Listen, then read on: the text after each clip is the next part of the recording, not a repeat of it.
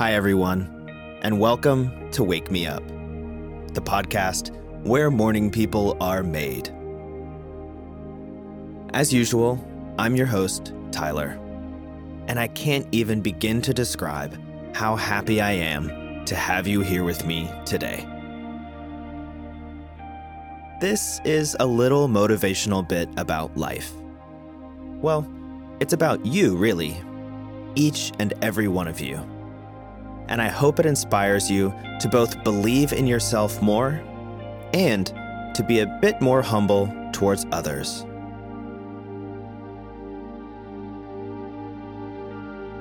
On that note, let's go ahead and get started.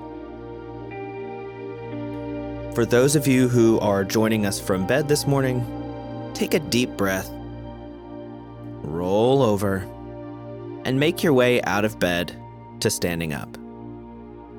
You don't need to do anything difficult. We're not going to do any heavy lifting.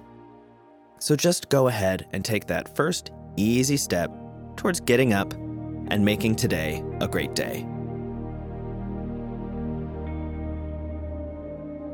Now, I want to start with a quote. And it comes from Jiddu Krishnamurti, a great Indian thinker and writer. And it goes like this.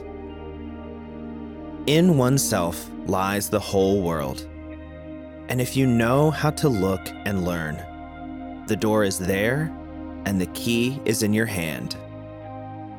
Nobody on earth can give you either the key or the door to open, except yourself.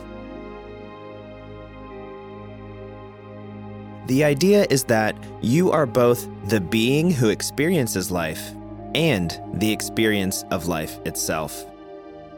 That is, you experience yourself, and that is what we call life. And this isn't just some lofty philosophical idea.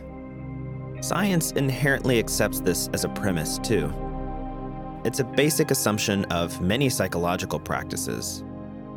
For example, a popular one being neurolinguistic programming. All of this is an attempt to understand ourselves, to understand others and the world around us, and to figure out why things are the way they are. But the point is that the answer to all of these questions is intertwined with who is asking the question. The question and the answer are inseparable. Because if you ask these questions, you only have one option to find a satisfactory answer. And that's to look through your own mind, your own experiences, or stories and ideas you've heard from others that you've filtered through your own worldview. And there may be an infinite number of possible answers, but only certain ones will be acceptable to you.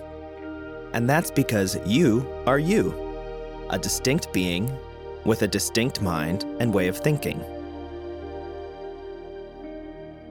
Now, I don't say all of this to confuse you or to send you into a philosophical downward spiral first thing in the morning.